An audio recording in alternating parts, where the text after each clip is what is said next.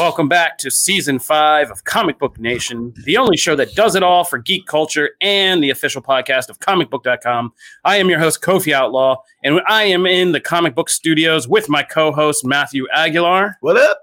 Over in the home studio is our co-host, Janelle Wheeler. Hello, hello. And today we have a lot of fun stuff to do. As the only show that does it all for geek culture, we have got to go all over the place. TV and gaming are going to collide as we do the real review for The Last of Us. Last week, I was somehow operating under self-delusion that this show was coming out, and I went through the whole week, did a whole show, went home, set up on Sunday, and got all ready for a show that was nowhere to be found, and was just messaging everybody like, what is happening? How did I do this? And how do so many people support my delusion? It was a little scary, but here we are. Now we're back in reality. So we are going to be doing a review of The Last of Us, our official review, and to help us do it is a person who did comicbook.com gaming's official review of The Last of Us, Mr. Logan Moneybags, a.k.a. Logan Moore is today. Hey, guys. Thanks for bringing me on. It's good to be here. Hey, thank you, Logan. We threw your Slack name out there. Just good though. If you're gonna create it, we're gonna throw it out there. This is the all comicbook.com show. Everything is fodder. But Logan got to see The Last of Us early. He got to see. Was that? I'm very jelly. Yeah. Me too. I've been hearing him and Brandon Davis have very whispered conversations about it, like in the background. The burden of two people in the world who got to see this early. But he posted his review on comicbook.com gaming, as I said, but he's here to talk about it with us today now that he can. So, Logan, I know people have a ton of questions. You've played the games. You've seen the show. What should we expect from The Last of Us? I think the first thing is just, has anybody here played the games, or have you not played the games? I assume, Matt, you've played the game. I imagine. I had a real problem, and obsessed with the games. I played both right before. Okay. Right when 2 came out, I played both of them because I had gotten my PS4 with The Last of Us remastered, and I would just whatever. I started and never got into it. Then when 2 came out, people were freaking out. I was like, let me try this again. And then I got deeply Have you played either of them, Janelle? I have watched tons of playthroughs, but I've never played. And I intend to do that on stream very soon to celebrate the release of the show. So I'm actually pumped about that. It's one of those, the more I sit with the show, after I watched it, most of it probably 3 or 4 weeks ago. So I've been thinking about it and mulling it over a lot. And I feel like I'm starting to become one of those people who you read a book becomes a movie, and then you go see the movie. And it's like, well, the book's better. You should read the book instead. I feel like, oh no, I feel like that's kind of where I'm landing on it. The show is very good. For by all accounts, the performances are great. The quality is great. It's going to be a huge hit. HBO poured a ton of money into this, and it's really impressive what they've done. But after having watched all of it, I can't help but be like, well, there's a better version of this out there if you want to go experience that. And that's kind of where I'm at. I think and we can get into more specifics here in our conversation, but there's just some things that the TV format, it's condensed a lot more compared to the game. There's less room to breathe in certain instances. And I think the game does it a lot better in terms of storytelling, because you get a little bit more time with some of these characters throughout the course of the game. And in the show, slight spoilers, this is a very dangerous world like The Walking Dead, so people show up and die kind of quickly. And in the TV format, especially over the course of 9 episodes, you're getting used to these characters being around, and then they're gone very quickly. And then compared to the game, you get much more time to breathe with them. And I think it works a lot better in that way. The reason why I didn't play the game is because I didn't know what the gameplay was like for, people who don't usually play this style of game, like myself. I'm a retro, I'm group gaming, party games. I do I love the speed run stuff. I mean, that's what I like to watch. And I don't play shooters of any kind. So that is what held me back from actually playing it. Would you say this is a game that anybody can just kind of fire up? Yeah, I think, it's definitely action oriented, and there's shooting sequences, and there's quite a bit of combat, but I feel like it's pretty accessible. It's not a Doom or anything like that, where it's just full combat nonstop, and that's all there is to Fortnite. it. there's lulls in it, and a lot of great narrative moments between the characters, and that's why everybody loves the game so much, and that's why everybody's thrilled to see it become this series is less about the combat and things like that in the game, but more so like the dialogue that takes place in between the combat and stuff throughout the game. And in that sense, what they've done in the show is really impressive because they've had, I mean, the script of the game, I have to imagine, is so vast that they found a way to condense that and put it into the TV show. And I'm fascinated by like what they picked and choose from the game to incorporate into the show. Like, what are the vital elements that we feel like we need to include? And then what are the new things we want to put in the show too? So I feel like at face value, people would probably think it's a very easy adaptation to do, especially because this is one of my biggest problems with it is actually it's so close to the game in some senses that it almost becomes a little boring. Like, and it's a weird. I was going to ask about that because like, predictable. I need a little surprise. Yeah. Like shows. And there are definitely changes, and there are definitely episodes. Everybody's talking about episode 3 is the first episode that really goes in a completely different direction compared to the games, but it's almost self-isolated, and there's nothing really throughout the rest of the series that kind of ties back in with that episode. But yeah, it's weird. We're in a weird place with video game adaptations because I think for the last 20 or 30 years, movies and TV shows that have come out that have been tied to games have been they've tried to do their own things and people haven't liked them, and everybody's been saying, well, just retell the story of the game. That's what we want. That's what we want to see. And now they finally have done that. And after I've watched this, I felt kind of like this isn't as exciting as I thought it would be. And maybe that's, again, I think this is going to be a show that resonates a lot with people who haven't played the game before. That was going to be, that's my one big question in all this, because we've heard gamers like sound off, I mean, almost exclusively about this leading up to the release, because those are the only people who really know, beyond anybody who has an HBO account and just looks at what is HBO doing this year in those sizzle reel previews. Yeah. My question has been, in trying to prepare myself for this, which is always difficult, is, okay, I have such this deep connection to the games, but that's me. Like, what is HBO's not going for the people who play the games. You guys are the people, all of us who love the games. We're already sold. We're already going to show up, even if it's in a morbid, negative way. It's taking this and making it appeal to the masses who have never heard of this series, played the game, and all that. And if you can, I mean, it's hard. It's cruel to take you from the comic book gaming team and make you do this. But do you think the show will appeal, like, on that event TV must see, House of the Dragon, Game of Thrones kind of thing that HBO is going for? Yeah, like, absolutely. I think the strongest point of The Last of Us is just its story. And even though there are slight tweaks here and there and they have to condense certain things down, the story of the game is still in full in this series. And I think it's still incredibly effective. And I think it's really going to resonate. It's resonated with, I mean, this is one of the most popular games of the past decade or so. And that's primarily because of the story. And I think that narrative is still going to resonate greatly with those who are coming in and trying to, what is this show? This is by the guy who made Chernobyl. Okay, I like that. I'll watch this. And I think casual audiences are really going to dig this a lot.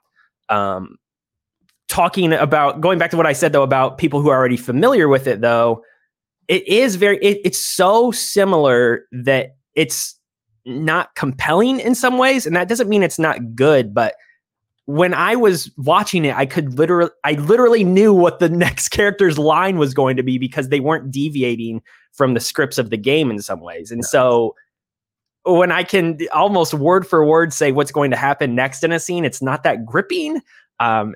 It's a weird thing where that doesn't mean it's bad, but it just doesn't resonate with me in the same way that I think it might for other people. I'm really interested to see what people's responses are going to be after all 9 episodes have aired, because I think the show in particular as well starts off very strong. The first 4 to 5 episodes are probably the best in this series. And then the final about 4 really narrow into like beat for beat what the game is essentially, and almost shot by shot, frame for frame what happens in the game. And I'm curious to see how sticking that close to the source material ends up shaking out with established fans, I guess, in the long Well, run. I'm curious because you said, and again, we're trying to do this without spoilers, obviously, but you said that it actually encompasses, like this show encompasses the entirety of the game. So is literally because I wasn't sure. I didn't know if they would actually just adapt the whole first game or if they would stretch it out and kind of cut, because there's a lot of points in there where they can decompress. Is this literally the whole 9-episode arc is the first game? Yeah, it's the entire game and the accompanying DLC, the Left Behind DLC. Yeah, so they incorporate that story into it too. It's everything from the first game. So if they do season 2, it is going to be The Last of Us Part 2. I'm not gonna lie, I was kind of hoping they would remake it like Final Fantasy remake. Yeah, I knew they would probably do the first game in the first season just to have a solid bed of a content block right there. I think it's when you get into the second game is where you begin to stretch out like multiple seasons, and there's also lots you can do between the games to kind of fill in gaps. And because the second game opens up with like a whole Game of Thrones, human connection drama of its own that you can. And it will be interesting to see how they go from there if they mine the middle, because that is not scripted out already. Like that is actually completely new material. I'm sure they, like anybody, Naughty Dog has a Bible for things. We thought all this through. I'm sure they're working from something, but still it's not verbatim in a thing where they can just literally adapt it. That will be interesting. And that kind of makes me think about what Logan is saying is I like when shows hew close to the material, but also take chances, even if, 50% of them won't work or won't go over as well with other people. I like when it takes chances because I don't like just seeing exactly everything that I already saw. Unless you kill Glenn, and which they shouldn't have done. But that's but that one didn't work. But then there were some other things that I really liked and like that the show did, So like I'm all for taking a risk. I just, when you're a little too close, I can see where I might have the same reaction because I'll be like, okay, I've seen this, I know where this goes. And even if I got to just spend more time with certain characters, I think that would have been okay. I think I maybe would have been able to overlook that. So I'm curious. I'm really excited to see it. And I agree with Kofi. I think this is more for the people. They're bringing in a whole new segment of fans to this. And this is going to be appointment television. And that's awesome. I'm very excited for that. And then they can, remake the game again for the 8th time. Well, I was going to say that's exactly why they did that last year, because they're expecting a new influx of people to come in and watch this and be like, wow, now I want to play the game. Oh, cool. There's a new PS5 version of it right here. Right. Come a long way from the original PS3 version. Well, sounds like you guys will at least get to write every week about here's how this is different from the games, or here's how it's exactly the same. 10 things about this episode of The Last of Us that's different from the games, and 15 things that are the same. There we go. Hey, man. Hey, all right. Keep that content churning, man. So you can check out Logan's review on comicbook.com gaming. It is live right now. We have a video review live, so all of that is there. So anybody who's been wondering about The Last of Us, please do go and check it out. And throw a bookmark in there because comicbook.com gaming will be on top of this, for the next foreseeable future. Good luck. For the next couple months, Yeah, for the next couple months. I didn't want to make it as painful as it was going to be. But yeah. All right. So thank you, Logan. And thanks, guys. Enjoy the rest of your day and rest your fingers because, you'll be typing. Appreciate it. Take it easy, guys. You too. That is our review of The Last of Us, which premieres on HBO this week, for sure, on Sunday. So when I go back this week and I sit down, it's going to be there. We got it. Yeah, we got it. Okay. Took us 2 tries, but we got it. Before we came in here, we had some breaking news from the DC side. And to make sure we hit all our quadrants as the only show to cover all things geek culture, James Gunn responded to a tweet saying, ain't no Superman casting going down right now. That's it. So if you've heard any rumors out there that they've found Superman for Gunn's new film, he says in a tweet, he doesn't think about casting till after he has the vision written down and the film kind of mapped out in his head.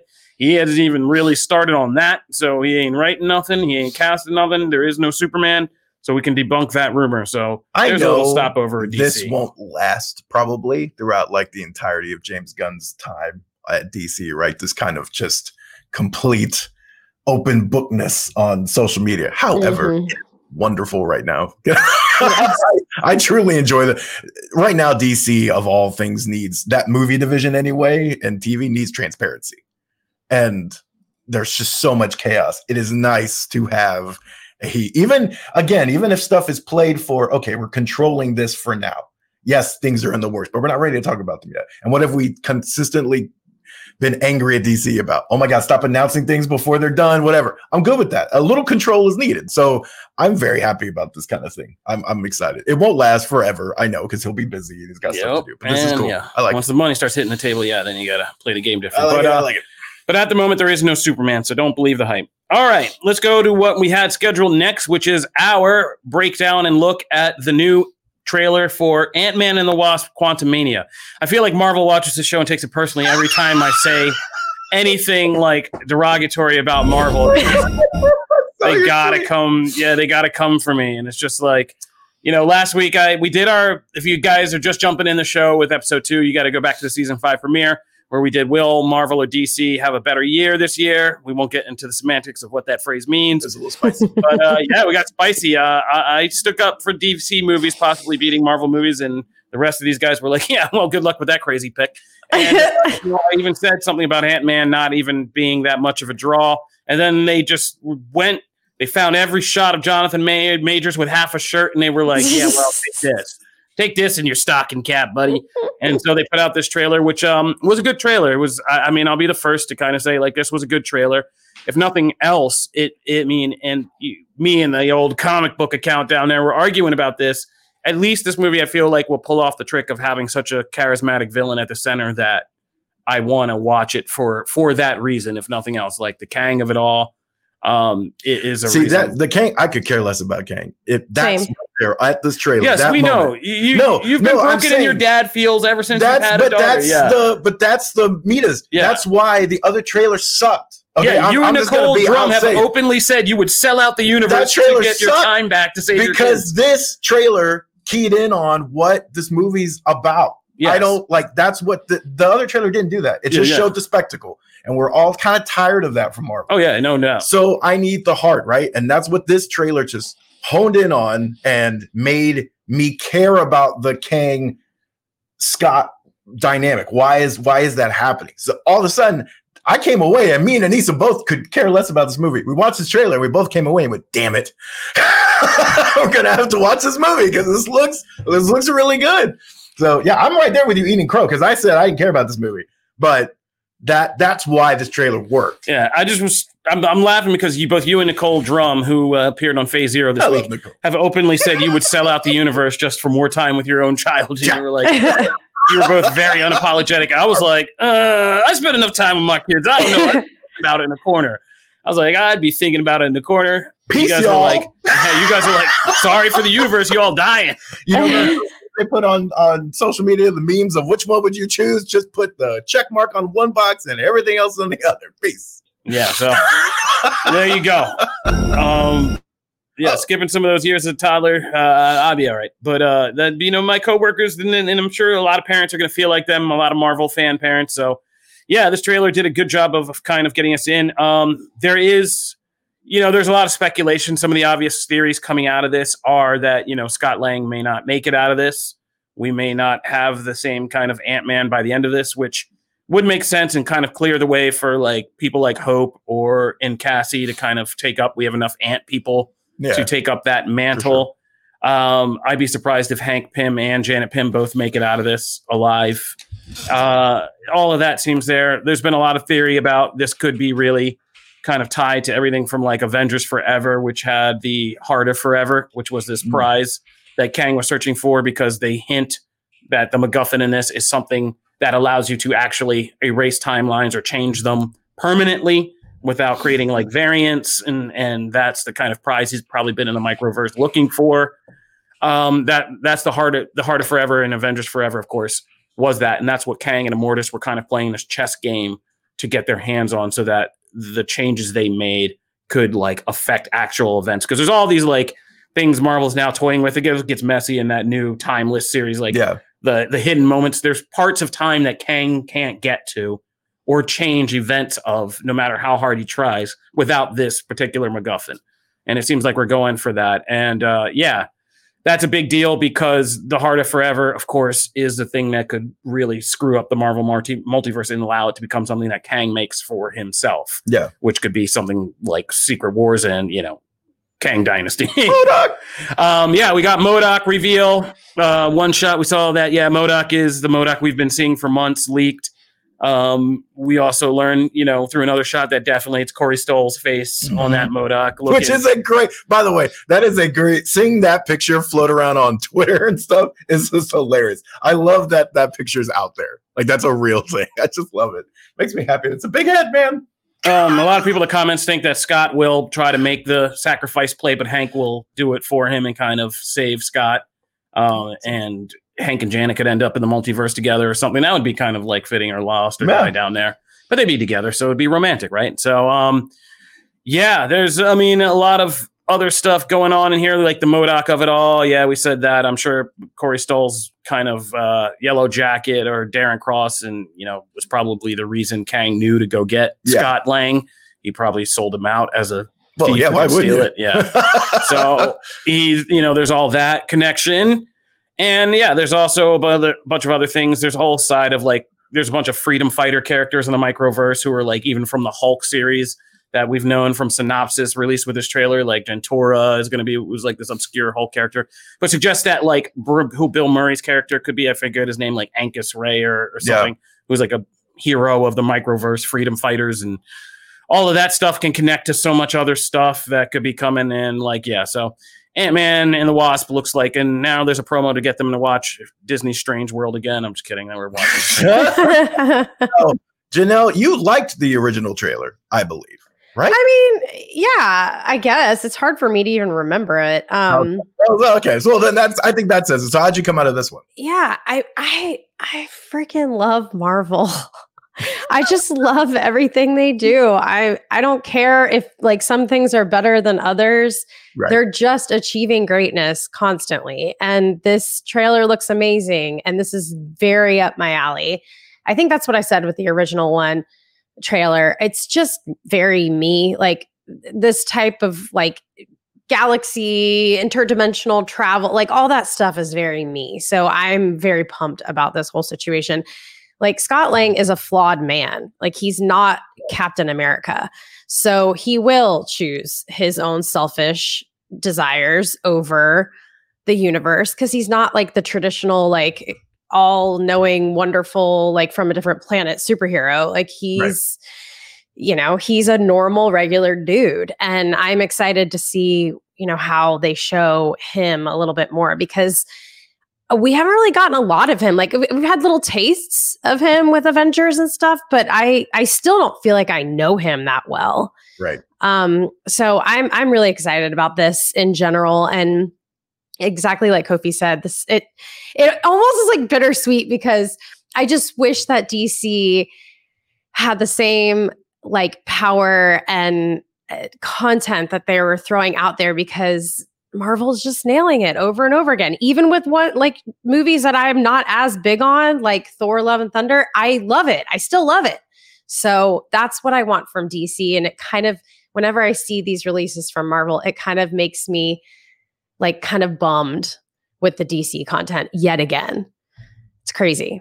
I get that. Also, this storyline kind of makes me really want to see the Superman John Kent story on screen. Oh my gosh. Because the same, like, I've lost all these years as he leaves and he comes back and he's older and you feel like you've missed all this time. Like that would be awesome to see. That would have been, that's what Bryan Singer should have done, but they didn't have all that story in place. Right. Because he tried to do something like that, ironically, like Superman Returns. Yeah. But so we're going to wrap it up with Ant-Man. I'm eating crow. As people said in the comments, I also like this trailer because it makes it feel like this film will be more than just, here's like, again, Disney Plus style, like a bunch of events. Kang's now free. Like it feels to be much more important. It feels like there's going to be a lot of lore that comes out of this movie. Really cool. That we're going to come back to later and be like, oh yeah, that was all kind of like that. And shout out for Peyton Reed doing something different enough that shot of Kang kicking in Scott Thomas. That's a good shot, yeah. Like one of my favorite shots already in the MCU. There's a couple love it, in here that yeah. are really cool. Yeah. There's some really good, him drowning in all of himself. There's a lot of good visual metaphors and stuff. So shout out to the Marvel production team and the animators and all that, because they're back at it and doing good work. All right, we're going to wrap up for Ant-Man and the Wasp Quantumania trailer there. We're going to take a break. When we come back, we're going to dip into some wrestling because the drama at WWE is not done. Never. So we need our man on the inside to help us break all that down. We're going to review Velma, which just is streaming on HBO Max, and some other stuff. Plus, we got to talk comics because there's a big new DC event happening. So stay tuned for all of that. We'll be right back.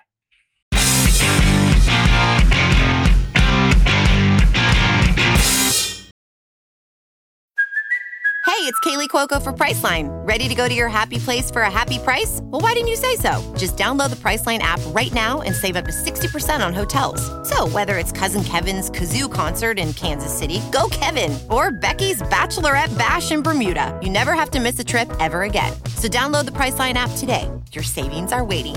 Go to your happy place for a happy price. Go to your happy price, Priceline.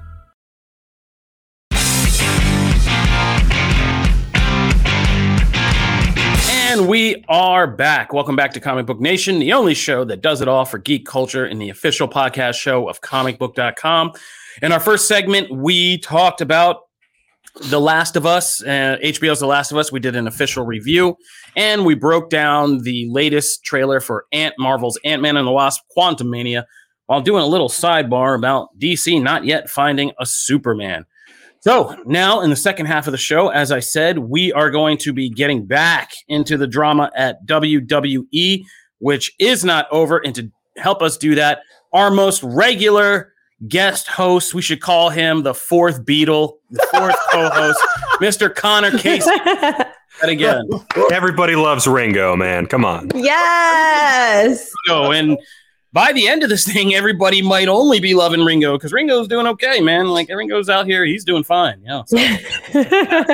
But it's not Ringo energy you're bringing in today, unfortunately. You got real stuff to talk about because that Vince McMahon docuseries they're really doing a lot of work to prepare for this Vince McMahon docuseries. I mean, yeah. He had to fit in a few more chapters. Every time Ryan Murphy fills up his notepad, he's like, damn it, and throws it out. Yeah, and has to, like, there wasn't enough yeah. drama. Yeah. So, all right, Connor, take it away. Where are we at right now?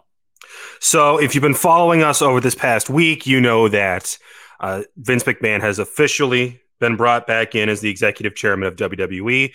Stephanie McMahon, his daughter, has left as the CEO.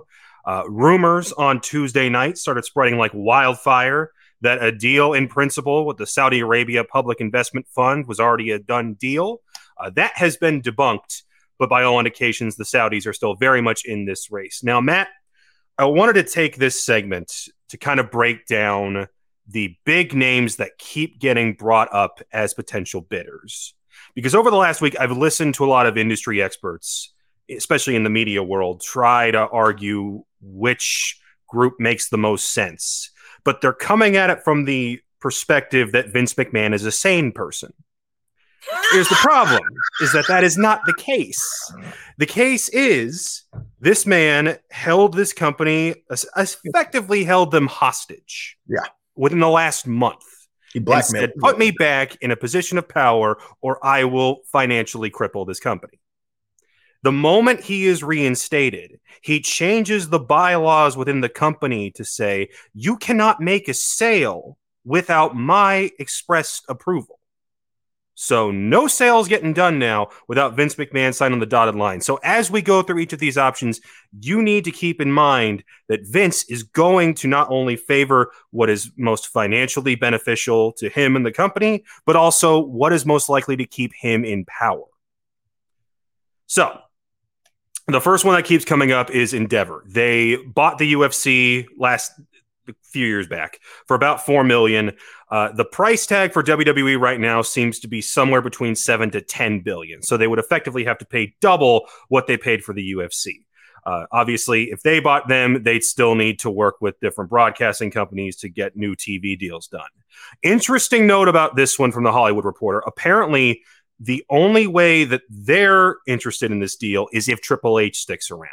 And so far, that is the only group that I've heard that says, we're not so much concerned about Vince as we want to make sure Paul Levesque is still with this company for the future. Next up is Comcast. That's NBC Universal's parent company. They obviously have the money. They have a long-standing history with the WWE right now between their deals for Peacock, NXT, and Raw. If they were to just effectively buy the company, they would honestly make back the money that they would have to pay out for whatever the next media rights deal is going to be. Yeah. Within the next decade, they would basically be like, oh, we've actually saved money by buying this thing for $10 billion.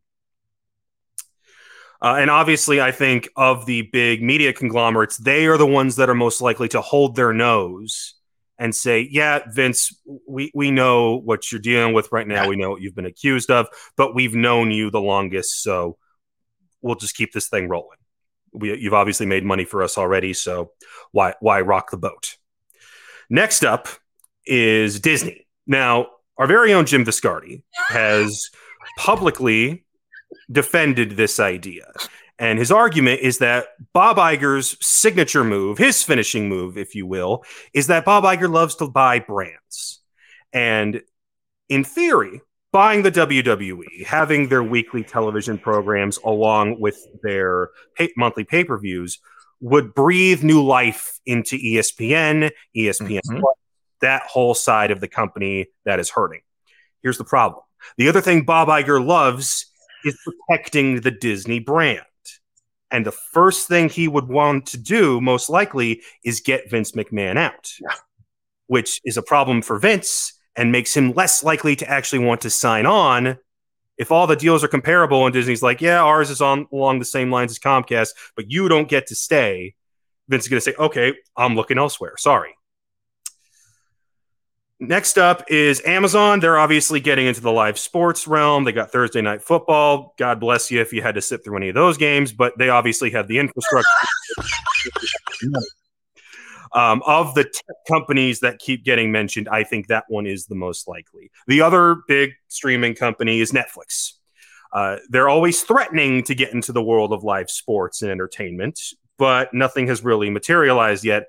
And their first experience with actual live programming is that Chris Rock special that's coming up.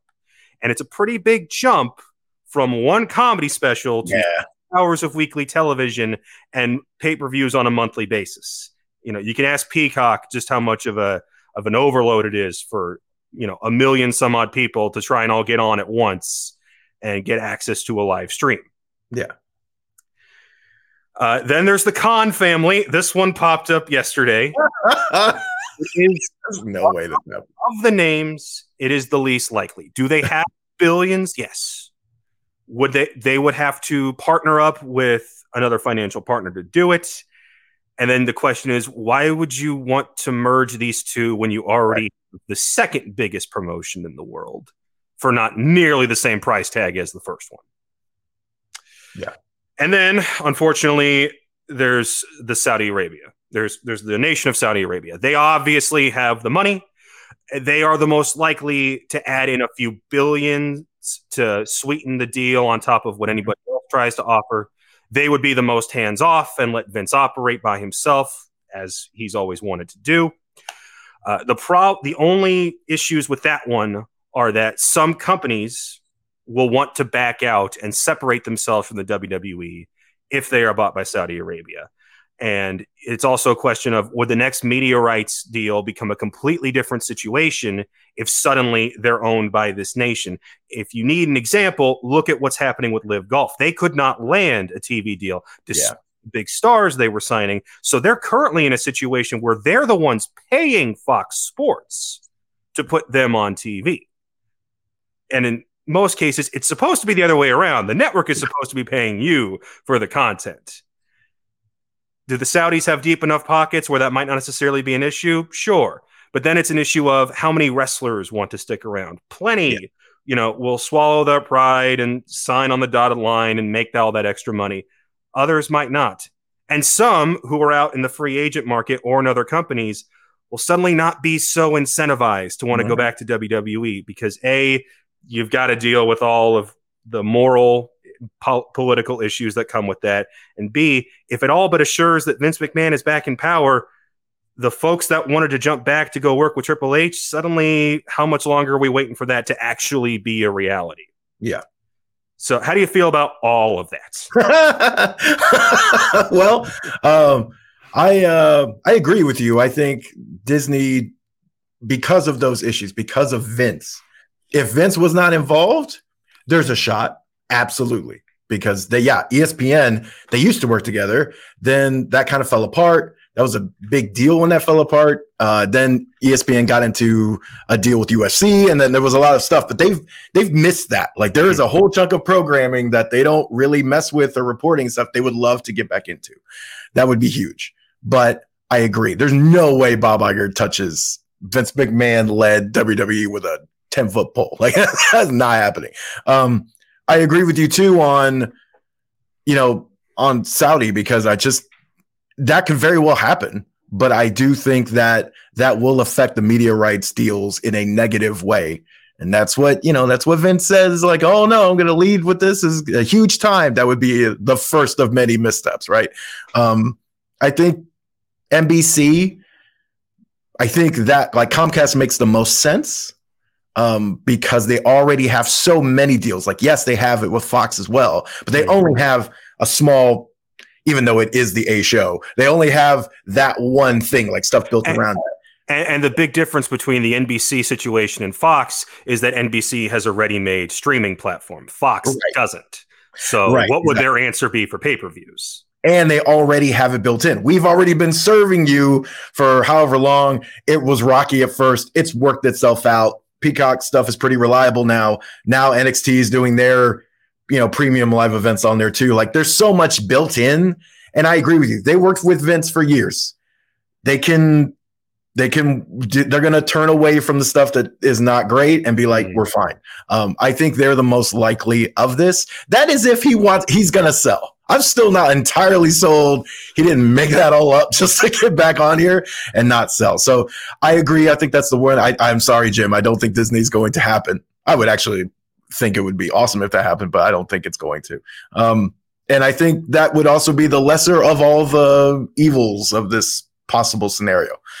So I'm kind of pulling for that. If you're a fan, start rooting for Comcast. It's the boring option, but it's also the option that doesn't make you go, I feel bad about talking about and watching this product now. Yeah, I agree. This used to be simple math. The fans show up, the wrestlers entertain, the fans pay to see them, the wrestlers get paid, everybody's happy. When we started adding in countries with very questionable human rights policies and certain accusations, we've taken simple math and we've muddied the waters, and it's no fun. Wrestling's supposed to be fun. Root for the fun option, guys. I agree. Not the one that will make us go, how do I feel about this? I agree. I think root for the fun option is the best way to tagline. I think that's the best way. Anything else you want to catch us up on before we? Royal Rumble's coming up. I don't know if you know this, but there is still weekly professional wrestling going on. Obviously, we're going to have full coverage of that coming up here at the end of the month. If you're not following our Dynamite coverage right now, AEW is on a bit of a hot streak. I think this most recent episode was one of the best they've done, period. And follow us over on TikTok, because if you do, good things will happen. Awesome, man. Thank you so much. Peace out, buddy. Later. All right. Thank you, Connor Casey. As always, comicbook.com wrestling is on top of what is going on over at WWE, AEW, NXT, and everything in between. So thank you, Connor, again, for taking some time. We're going to move along now and talk about a couple things that are released that we just want to put on your radar. These are going to be just like short little mini reactions, reviews that I'm going to be throwing at them, because I'm pretty sure I'm the only one who's seen it. Janelle, did you see Velma, any of it? I did not see it because I wasn't told to watch it, but I watched the trailer and I'm totally watching this today. Okay. It's my story. It looks awesome. I saw Velma. I'm about almost through the first two episodes that released on HBO Max. And it took me a while in the first episode to warm up to it until I could find what the rhythm of the show is. But by the end, I kind of liked it. It's very Venture Brother-ish in terms of taking this old kind of familiar pulpy pop property we know, Scooby-Doo, but then doing it in this very modern and kind of adult-oriented kind of way. And so Mindy Kaling really just digs in, and this is a very much an adult cartoon. Yeah. There are so many just jokes and just things they deal with within the first 10 minutes. It lets you know, like, yeah, you're watching another HBO Max adult cartoon version of Scooby-Doo. And its take on the various Scooby-Doo characters for some people are going to be blasphemy.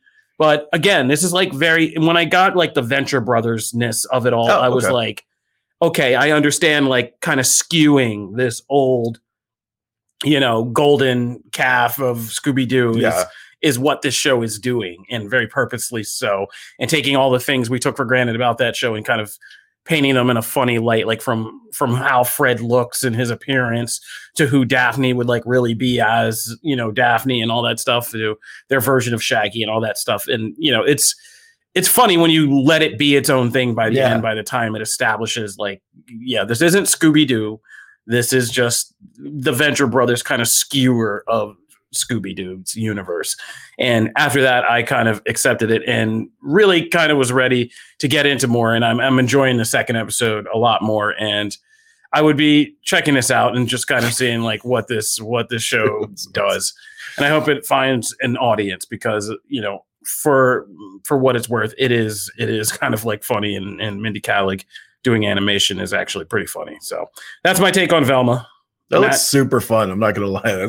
I haven't had a chance to watch it, but it looks super fun. And I was gonna ask, do you like their takes on Shaggy and Daphne? Because those are obviously the ones that kind of caught my attention here. The Shaggy thing is funnier because it's very much not Shaggy. It's just like his name's Milo, and like he's very obviously. They even joke about like race cast switching in the beginning, and they're like, "Oh, you got a problem with that?" Like when she's kind of like introing the show in this opening monologue, where it's like her and Daphne going at it directly. So I liked Milo because his character they're doing a skewer of like that kind of like weird beta male friend who's like secretly in love with Velma, and like a whole part of the first episode's about that. And he's kind of funny, but Daphne I like is kind of like, doing a skewer of who Daphne would be as like the hot, popular real person, girl, like a real person. Like, and her kind of history with Velma, and they have this whole kind of lore about their history and together and stuff. It's interesting. The show is at once irreverent, but also setting up like actual lore, like in backstory and its own mythos. And it's introduced as how Velma put together the Scooby Gang. So that they tell you right up front, like this is going to be the story of how eventually all these very separate people come together into this weird mystery solving. That's super cool group. So I'm a big Mindy Kaling fan. So after Matt got me to watch Wednesday, and I'm like, obsessed with Wednesday like everybody else, I was like, I got to give this a chance. I'll give anything a chance. So this is a good one to put up there with Harley Quinn too, completely separate series, but like another one if you're doing adult animation. So all right. It kind of looks like Harley, like Harley Quinn, and that's why I'm all about this. Oh yeah, the animation style is very much like Harley Quinn. Yeah. And Trees is friend-zoned Black Shaggy. Yes, this is it's a very, very kind of weird, funny take on Shaggy. But that's Velma, and like I said, I'm just going to keep going. I got a chance to check out the new movie Missing early. I'm very excited with Storm Reed. I was like kind of trying to force myself to go out and see this last night. And I was like, I don't know. I was like, I don't know. I was like, I should do it. And I'm glad I did. Yeah, this movie Missing, as I will be tweeting because the embargo is now up like right now. So Missing was better than I ever had business being. I'm not like the biggest found footage mystery or thriller or horror person. But I thought Searching was pretty cool, like for what it was pretty inventive with John Cho. If you guys saw that, it's really good. I liked him. And Searching, and they now it gets you in the dad bone even more now. Like, probably. Well, no, I should not rewatch. No, you'd be freaking out. You'd be freaking out. I can see you and Anissa like. I watched that pre-child. Yeah, and so Missing is somebody's doing construction. All right.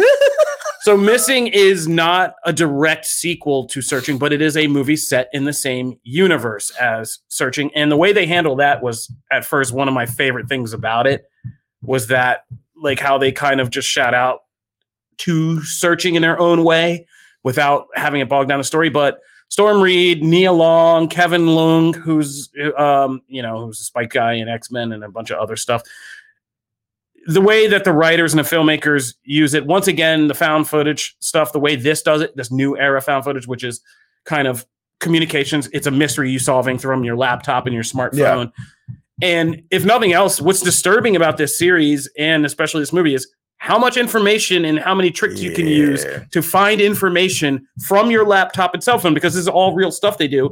And that's the kind of Rube Goldberg machine of it all that works for this movie is the tricks they use to get around like passwords and find out information and stuff is all real stuff. Yeah. And you're like, oh yeah, that is kind of disturbing. It makes it scary and creepy. Amazing as a story to see this young girl as a detective and figuring it out, because these are young people, they know all this stuff, but also terrifying in that sense. But yeah, the twists, the turns, the surprises, and like what ultimately the mystery is was really good this time around, and kind of like really surprising in what the story shapes up to be versus what it starts to be and where it ends was also really good. So this was like a really awesome, better than I ever thought B-movie thriller. And yeah, this whole Searching Missing series is weirdly really good at what it's doing. So yeah. Yeah, and it's Nia Long. Yes, guys, it's Nia Long. That's right. Back. Yes, because she's the mom. Yeah, and she's back in this, man, and she gets a pretty good role in this, even though it's about her missing. And she's also going to be in that Eddie Murphy, Jonah Hill movie. Yeah. She's guess who's coming to dinner. That looks good too. You People, I think it's called. Yes. Yeah. So, yeah, it's going to be good. And like I said, so Missing comes out next weekend. Don't try to go out to the theater. Don't be like me. It comes out next weekend, and I'll do a full review of it next weekend. But my initial reaction was, yeah, better than I ever expected it to be. So moving right along again so we can outrun construction. If you guys haven't seen on Netflix, there's a couple things just point out for you. The Pale Blue Eye is Scott Cooper's new movie. Scott Cooper, who did like Crazy Heart. Oh, yes, I've seen. Yeah, and Out of the Furnace, and what was his like last movie? Black Mass. Johnny Depp as Whitey Bulger. Black Mask. Yeah, so Scott Cooper is a very good kind of auteur, and he's reteaming with Christian Bale for this. And it's a mystery based on a novel. It's a gothic mystery. But the real selling point was Harry Melling from the Harry Potter movies, who played Dudley in the Harry Potter movies. He's in this as Edgar Allan Poe. He plays Edgar Allan Poe as it's set in West Point, New York, in the 19th century, late 1800s. And Christian Bale's investigators come and investigate a grisly crime at West Point that the military does not want to get out, and he's supposed to be investigating privately. And he meets a cadet whose name is Cadet Poe, and he's just a young kind of cadet. That's awesome. At then, he's not yet a poet, but his weird kind of gothic mind, Christian Bale's investigator, kind of like they form this friendship, and he helps him with this murder mystery because he can imagine all these, gothic dark things. And it's surprising. Some people will get the twist, but Scott Cooper's just a great filmmaker. His atmosphere, his tones, the way he shoots things. And Harry Melling is really good in this as Edgar Allan Poe. So this is out now? Yeah, it's on Netflix now. And right along with that is, I just had to throw this in there, Kai the Hatchet Hitchhiker. Yeah. If you guys don't remember, in the 2010s, there was this one of the biggest viral videos of the early 2010s was this guy, this hitchhiker who saved a woman after a guy crashed his car into somebody and started spouting. He was going to do all these racist things. He started attacking people. He grabbed a woman, was choking her out on the street, and this guy in LA, and he came through and with a hatchet and just beat this guy over the head and saved the woman. And he just recorded this interview that went viral where he was like, I just ran up on him and I was like, smash, smash, smash. And it became this auto-tune video and everything. And so it's a wild story because this guy, not surprisingly, later, the Hatchet Hitchhiker later got implicated and arrested for a grisly murder and killing somebody, a lawyer. So he's in jail now. And this documentary is interesting because it's just about a look at like what viral videos are, how they come about, what role the media plays, and who we put at the center of this. And do we like actually verify all these things before we like celebrate them going viral. No, absolutely not. And yeah, in this case, Wow. in this case being a reflection of like, what do you do like when you've helped promote this thing, and how all the journalists they interview, all the people who helped, Yeah. you know, the original interview, when they put this guy on a pedestal, and Hollywood was like, he went on Jimmy Kimmel famously. And it was clear this guy was disturbed, and he was just famous for walking up to a random, you know, person Yeah. who was committing a violent act, but choosing on his own to bash his head in with a hatchet. And we all were like, this is awesome. And this, you know, Yeah. and we're bringing him to Hollywood, and they were trying to make a reality show about him and all this stuff. And it's about how that machine works and who's at the center of it and who turns out to be the person like you're putting on this pedestal. Right. And so, yeah. If you ever want to kind of get disturbed about what we've been doing in the last 10 years with like viral videos and social media and all that stuff, this is a good documentary to somebody watch that. comment said, jail, jail, jail. Yeah. Like, man. Oh, man. But it was disturbing for me because I was obsessed with that Kai video like when it Okay. came out. I Wow. was so obsessed Yeah, with I that. totally missed that, but I still actually want to watch this. Yeah, no, it's good. It's a really good Yeah. one. Check that out. All right, let's get to comics because Matt, I'm sorry, I'm no, skipping no, over. you're You have a segment, Matt's Agenda. We always, if you guys are doing season 5, our host Matthew Aguilar uses his show as a platform to get his agenda across quite constantly. And we fought against it in like season 1, but you know he's very lovable, so we just kind of like let him push his own agenda now. So today on Matt's Agenda we have Toys. There you go. We have Power Rangers, baby. So first off, you can probably see that we've had a little buddy sitting here right at the end of the table, and he is the Zord Ascension Dragon Zord from the Lightning Collection over at Hasbro. You probably, I don't know if you saw before. Look at this fancy. Look at that. I got. Look at the missiles. Oh, thank you for doing that, buddy. yeah. I'm already here to help.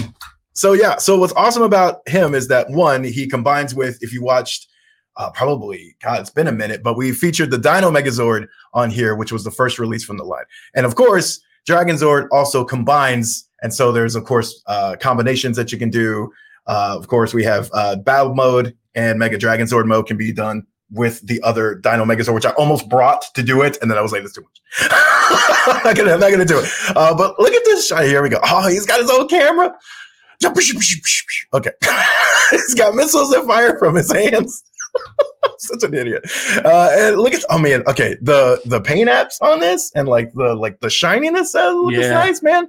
So yeah, I definitely am going to do a video where I do all the combinations, but I just wanted to feature like core mode. Also, actually had a little trouble getting it open earlier, but there's in the little bitty cockpit up here, there's a little Ranger. You can put a little Ranger, and it actually comes with 2 small Rangers as well for scale, like the Megazord came with the 5 Rangers, and they're very tiny. This one comes with 2 versions of the Green Ranger, and of course, just a shout out to thinking of JDF in this moment here talking about the Green Ranger. So that is Dragon Zord. Now, But wait, there's more. all right. So this is easily one of my like favorite things so far. Here, I'll bring it over here. So this is the Blue Rangers Power Lance from the Lightning Collection as well. Same for the Power Sword. Let me move you, buddy. There we go. This is awesome because number one, it just looks cool. The base actually also transforms to where it can hold it in Lance mode and in this mode, because cool thing about these is they extend and then they combine. Oh, look at that, son! Wow. And Wow. all the sounds come with the light. I don't want to break anything, but if you're like moving it around stuff, it actually makes different sounds. It also makes different sounds depending on how you're actually moving it. I think I prefer this one as the sound. And then of course you can turn it off with the little button right here. And it powers down. So flipping cool. Star Wars, take note. Somebody who spends a crazy amount of time having lightsaber fights these days, like you need a split staff with these. I need this kind of weaponry. So yeah, I think the Power Sword was awesome and had that effect that we showed off last time where you actually hovered over it and it would glow. But I think I'm partial to the Blue Ranger anyway, but I think these are cool. The next one will actually be the Yellow Ranger's daggers. So those will come out next. And then I just need Power Axe. because I cannot wait to see what they do with the Power X. And then, of course, we get the bow. And what's great is they will all combine into the Power Blaster. And if you think we're not going to do a video on that, you are sadly mistaken. That will be happening at some point in time. So right now, those are both available. And you can check out more coverage on all things Power Rangers on comicbook.com. So I don't always support Matt's agenda, but when I do, it's dope. All right. So, moving right along to our final segment of the day, comics this week. It was a big week for comics. I'm in the hole basically all weekend trying to read my way out of everything that was released this week. It's nuts. I mean, there was a lot, man. It was actually hard to there were several options we could have gone with. And I'm still actually behind. There was one book I wanted to talk about this week that I can't even talk about. I will talk about Black Cloak, which is a new Kelly Thompson book at a future time because I haven't had a chance to finish it and I want to give it its full due. But let's start off with DC. So one of the big events we actually talked about on that previous week's show is Lazarus Planet. And that's about to kick off. And so now we have Lazarus Planet Alpha, which picks up from Batman and Robin and all the things essentially that the Lazarus Island was turned into a volcano, making a long story short, and the volcano erupted. And so now all this Terrigen mist is all over the world. all this resin, as they keep calling it, is around. And so now we have all these, it's affecting the whole planet. There's like storm. I actually liked there was like midway through the book, there's like a storm chaser thing, maybe feel like I was watching like Channel 4 or something. And so they're like, oh, here's the crazy acid Lazarus rain. And here's like the thing over here with the funnels and all this stuff. So there's essentially the idea is that this will affect all of the heroes in various different ways. We're going to see people get different powers, switch around. There's going to be a lot of things to happen after this in the main event. This is doing a lot of the setup. Like this issue is like mostly like, hey, we got to get all these pieces into play. Here are these two teams. And we have them trying to kind of recover the magic side because part of this whole thing is like the magic has been in chaos anyway. Then this made it even worse. Then you have like the sun being blocked out by like endless winter, and that's affecting all the other people's power. So there's a lot of things coming in. My favorite part, though, is Damian Wayne shows up in a huge way in actually probably over the last year. He's been used quite a while. And like the recent event where he was being controlled by someone else, I kind of put over to the side because he's obviously being controlled. But before that, it's been used really well. And here there's a cool moment with Bruce, and he's like, it's most of the monologue and the exposition is coming from Damian. And so there's this thing of all the heroes look to Batman to like, okay, what do we do? And he's like, listen to my son. And there's like a real like kind of stepping up moment for Damian because typically he tries to take over room and everyone's like, oh my God, shut up. Let's listen to Bruce. And here it's like, no, I'm getting that validation. Hey, listen to him. He knows what he's talking about. It's a cool moment if you've been reading Damian books for a while. And there's a lot of setup here. Some of it is a little, I will be interested to see what Janelle and Kofi think because I've been kind of keeping up with most of the stuff. But I don't know how much of the Lazarus Planet kind of lead up you guys have been keeping up with. I don't know how new reader friendly this is because there's a lot of names that get thrown around, a lot of concepts that like if you haven't really been following along all the way, I feel like maybe a little confusing because there's like certain names that I'm like, even me, like without knowing what the heck they were talking about, I'd be lost if I heard that. So I really enjoyed this. I'm more excited for the event itself. And I think this did a lot of heavy lifting on putting pieces in place. Not the most compelling storyline issue, but still had strong moments. But what do you guys think? I'm looking through it right now because this was such this is a dense book, like a dense setup. And I'm like, and like I said, there was a lot this week, but I'm trying to remember. I was like, what actually did happen in this setup? But which is always good for DC events. I mean, it is. There's a lot with the demons and whatever is happening with the Lazarus rain and all this stuff. But it was interesting. Like people are saying in the comments, I don't know. Like we always say, big events should have like really simple premises, and this seems simple, but this book complicated. I feel like a simple premise of stuff, about like the volcano erupting, and I made the joke, but it is like when in a Marvel the Eternals, Terrigen mist spread across and sure. all the havoc that caused. Like that's simple enough, but there is so many like in this book, everything from like the demonic aspect to what's happening to each of the heroes to the various like smaller storylines they're already presenting. You have people in the comments like saying like, I don't know if I'll be able to keep up with all this. And I'm the same way. And I think there are going to be stronger aspects than others. Like, I know you love Monkey Prince, but I don't know if I need like a Monkey Prince Batman hangout, like somebody said in the comments. Like, I don't know if some of this is ready for that, but I'm interested to see where it goes, because DC doing more of a kind of like mystical supernatural thing is different. They usually like to go with like space and timelines and all that kind of more scientific stuff. So them getting into a big magical kind of supernatural event is interesting. So I want to see where it goes. And the artwork was gorgeous. Yeah, it was good artwork. Janelle, what'd you feel? I'm just super surprised, because I guess maybe I'm getting the hang of DC and comics, because the stuff that I didn't know, I was just learning. I was just taking it in. And I did recognize a ton of the characters, and nothing really bothered me. Like, I wasn't lost. There's been so many books where I'm completely confused and I can't get into it. It's too wordy and it's not entertaining, and the artwork might not be intriguing enough to like keep me going. This I just kind of escaped into. For me, like, the biggest judge of, I have massive ADHD, right? I get very distracted. My mind starts wandering. When that happens, when I'm reading a comic book, that is such a bummer. And to me, this didn't happen. I was focused on this, and it was a little bit of a longer read, and I was focused and I was interested, and I left wanting more. And I liked seeing all these characters. I got really excited when I saw Poison Ivy. Yeah. And like the villains are cool as heck looking, and they look super powerful. So yeah, I don't know. Maybe I'm turning into like less of a noob or something, but I really enjoyed it. That's awesome. Yeah. No, I'm glad you mentioned Poison Ivy, because I felt like she had one of the scene stealing moments throughout her whole sequence is awesome. Absolutely. And I do like Monkey Prince.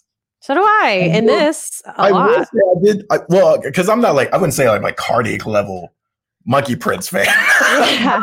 I liked his moments. It was nice, as kind of Janelle mentioned with Ant-Man, of like getting to know someone. Like, I actually like to hear most of the time in an event book, sometimes it's easy to just put them in a space where they're just doing something to do something, so you get them a spotlight. Here, I like that the spotlight was actually like getting to know the person a little bit. That moment between those two and him talking her down, Black Alice, I thought was really cool. Like, I like that moment. And I just like the Robin sharing moment. He's like, I got stories. Like, I just like that kind of stuff. So that's promising. Lazarus Planet looks to be super fun. I agree, though. There's a lot of concepts underneath, but I felt like this was a really good foundation building issue. I'm excited to see what the event has. And then we'll move on to,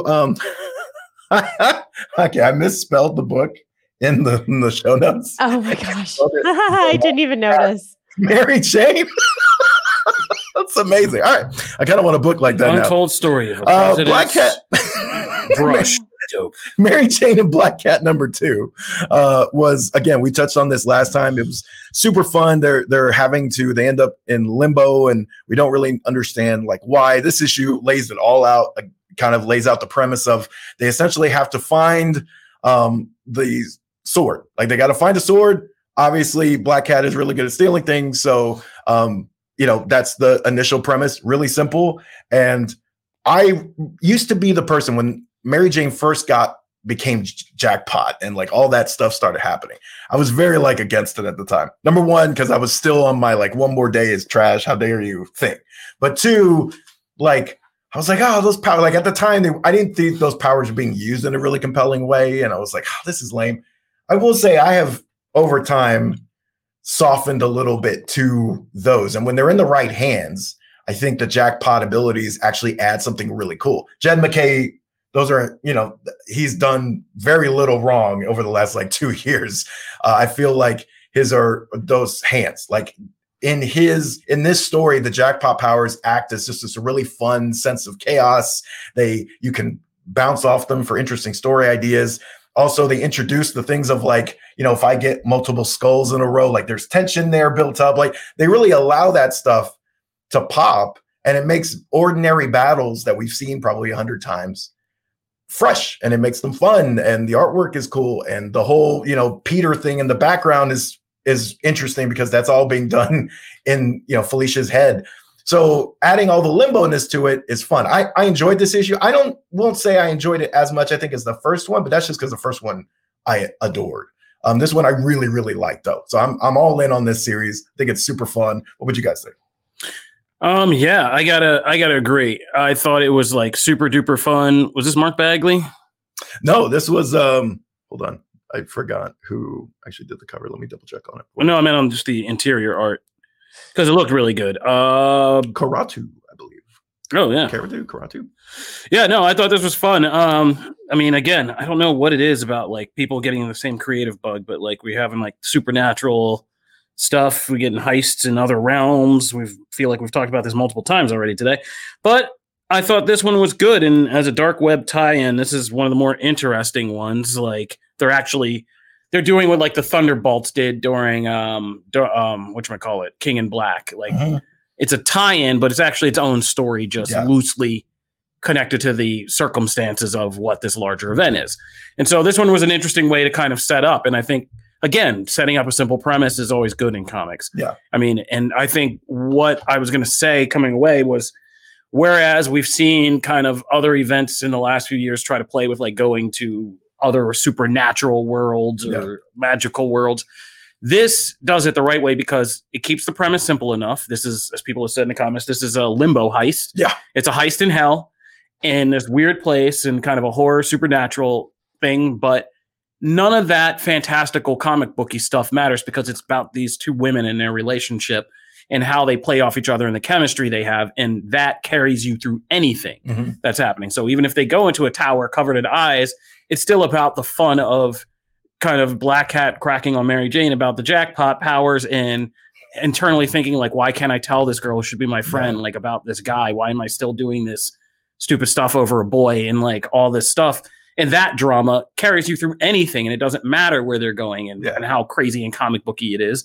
And just a lot of this issue is entertaining with them just having a talky scene with Belasco, a demon lord, like, again, who most people, even now who claim they're Marvel fans since MCU time, have no idea who this guy is. And so Belasco's entertaining. I mean, everything about this book is fun for the reason that like Exterminators is fun. Yeah. And like getting like, you know, Jen McKay is good at this, but having these female characters kind of step out on their own is hilarious and changing up the nature of what they're doing. They're not like doing male-oriented superhero stuff. They're kind of messing with Belasco, and there's this comedy of him like ripping off his own skin in the middle of like talking and all that hell stuff. And it's lighthearted, it's fun, it's comic booky in the best way. Yeah. And there is an actual core to it and a character relationship between two characters who should have more interaction and connection based on their roles in the Marvel universe. So I'm with it, and it's making me like Jackpot. So which could be one of the dumbest set of powers if not handled correctly. Pudding! I can't decide what powers to have. So let's just say she could have it's like the kid at the table is like, I wish for infinite wishes. Like, yeah. Okay. And that's how it was at the time. And now it's just so cool. Janelle, what'd you think? Yeah, I love these two. I think they're just so delicious together. They're so funny and like fun. And I love girl drama. I think it's hilarious to see in a comic book. I don't take it seriously. Like, I don't know the history of like, I don't know why. I don't know who MJ's kid is with. I don't know. Like, is it Spider-Man? Why isn't it Spider-Man? I'm very confused about like any of that. That happened in the last run. Yeah. Yeah. I know none of it, but it's also just kind of like whatever. I'm at a certain age in my life where I'm like, oh my God, girl drama is so stupid. Like I'm overthinking about telling her that I like this guy. Like, oh my God, that's so childish, but it's funny. It's like hilarious to see that they're throwing this on like superheroes, like in hell. So yeah, it's super fun. I mean, you know, Kofi kind of summed it all up, but it's just a good, fun ride. I definitely want to see where this goes because Limbo seems interesting. And I don't know who that character at the end was that helped them out, but I want to know. Yeah, no, we talk a lot about way back when Sony was announcing their own slate of movies. They were pulling a DC at the time, announcing like 90 movies. Yeah. I wanted to see Silver and Black. I would trade that for this in a heartbeat. Can just give me MJ and Black Hat. Like, give me that in a movie. Let those two characters just have even a show. You started from this point, just like we all know who Mary Jane is. So just start it from this point. Like, she has superpowers she's trying to deal with, and Black Cat is like there, and they walk, is like there. Give Who me gets that, her for man. whatever the movie is that they need to heist. And she's like, I need somebody like you. And they're just like, oh, God. That like movie us. would And they have rule. mad baggage. And it's like, no Peter Parker cameo, but like his presence is in the movie. Yeah, and they're like, because you're talking about him. One was married to him. One went out with him. Like, you know, and for just a never long mention time. him. Just like this comic. Just don't even mention him by name. Yeah. Just, but talk about him. Mention. Yeah, I would like that movie now, Yeah. please, for recruiting things. Real quick mentions, Batman Urban Legends number 23 ended. That is the final issue of the series. If you just read the last 4, I would say The Murder Club is one of the stories in there. That just hit me in a huge way. That was such a wonderful, the last few issues of that series have been wonderful. But it's just a great anthology style Batman comic. So it is now done, but this last issue was one of my favorites of the run. Also Black Cloak, as mentioned before, we'll have like kind of more thoughts on it probably next week. Because I haven't had a chance to finish it, but the new book from Kelly Thompson, and I'm very excited for that. Kelly Thompson, by the way, Janelle writes Captain Marvel, and then also the Black Widow book that was also excellent. And then Something is Killing the Children, number 28. Holy cow. That series, it just continues to be amazing. Isn't that becoming a show? Yeah, they're adapting it. That has now 2 spinoffs. This has had 2 spinoffs in the comics, and then its own kind of one-shot deal. But this book just continues to be amazing. And this one's grisly and brutal, but man, it's awesome. So that's comics. And at the end of Black Cat and Mary Jane, that was Saim. Thank you. Who was the strongest demon in Limbo. So boom. Yeah, we're gonna get to see some more scenes. And who's also competing because he's listed earlier as someone who's also trying to get the sword. So all right, that's comics, and that'll do it for this. I almost said episode for this. Book Nation, the only show that does it all for geek culture. If you are liking the show, please do go on both podcast platforms like Apple Podcasts and on our YouTube page, Comic Book Nation YouTube page, and subscribe to both. Every subscription helps us out a little bit, and keeps us alive. So please do that. It takes no time. If you like the show, please also go on Apple Podcasts and leave us a 5-star review. Many moons ago, we made promises. I don't know if we can make any promises about it, but just do it because it's awesome. And if you want to follow us or talk to us individually, you can follow the @ComicBookNation Twitter page that we all kind of respond to and revolve around. If you want to talk to us individually, I'm @Kofi Outlaw. I am @Matt Aguilar CB. And I'm @Janelle Wheeler. Yeah, my voice is going out too. We got a lot of coughing to do, so we can all start coughing like mad. This is Comic Book Nation. We'll see you next week. Peace. Bye, guys.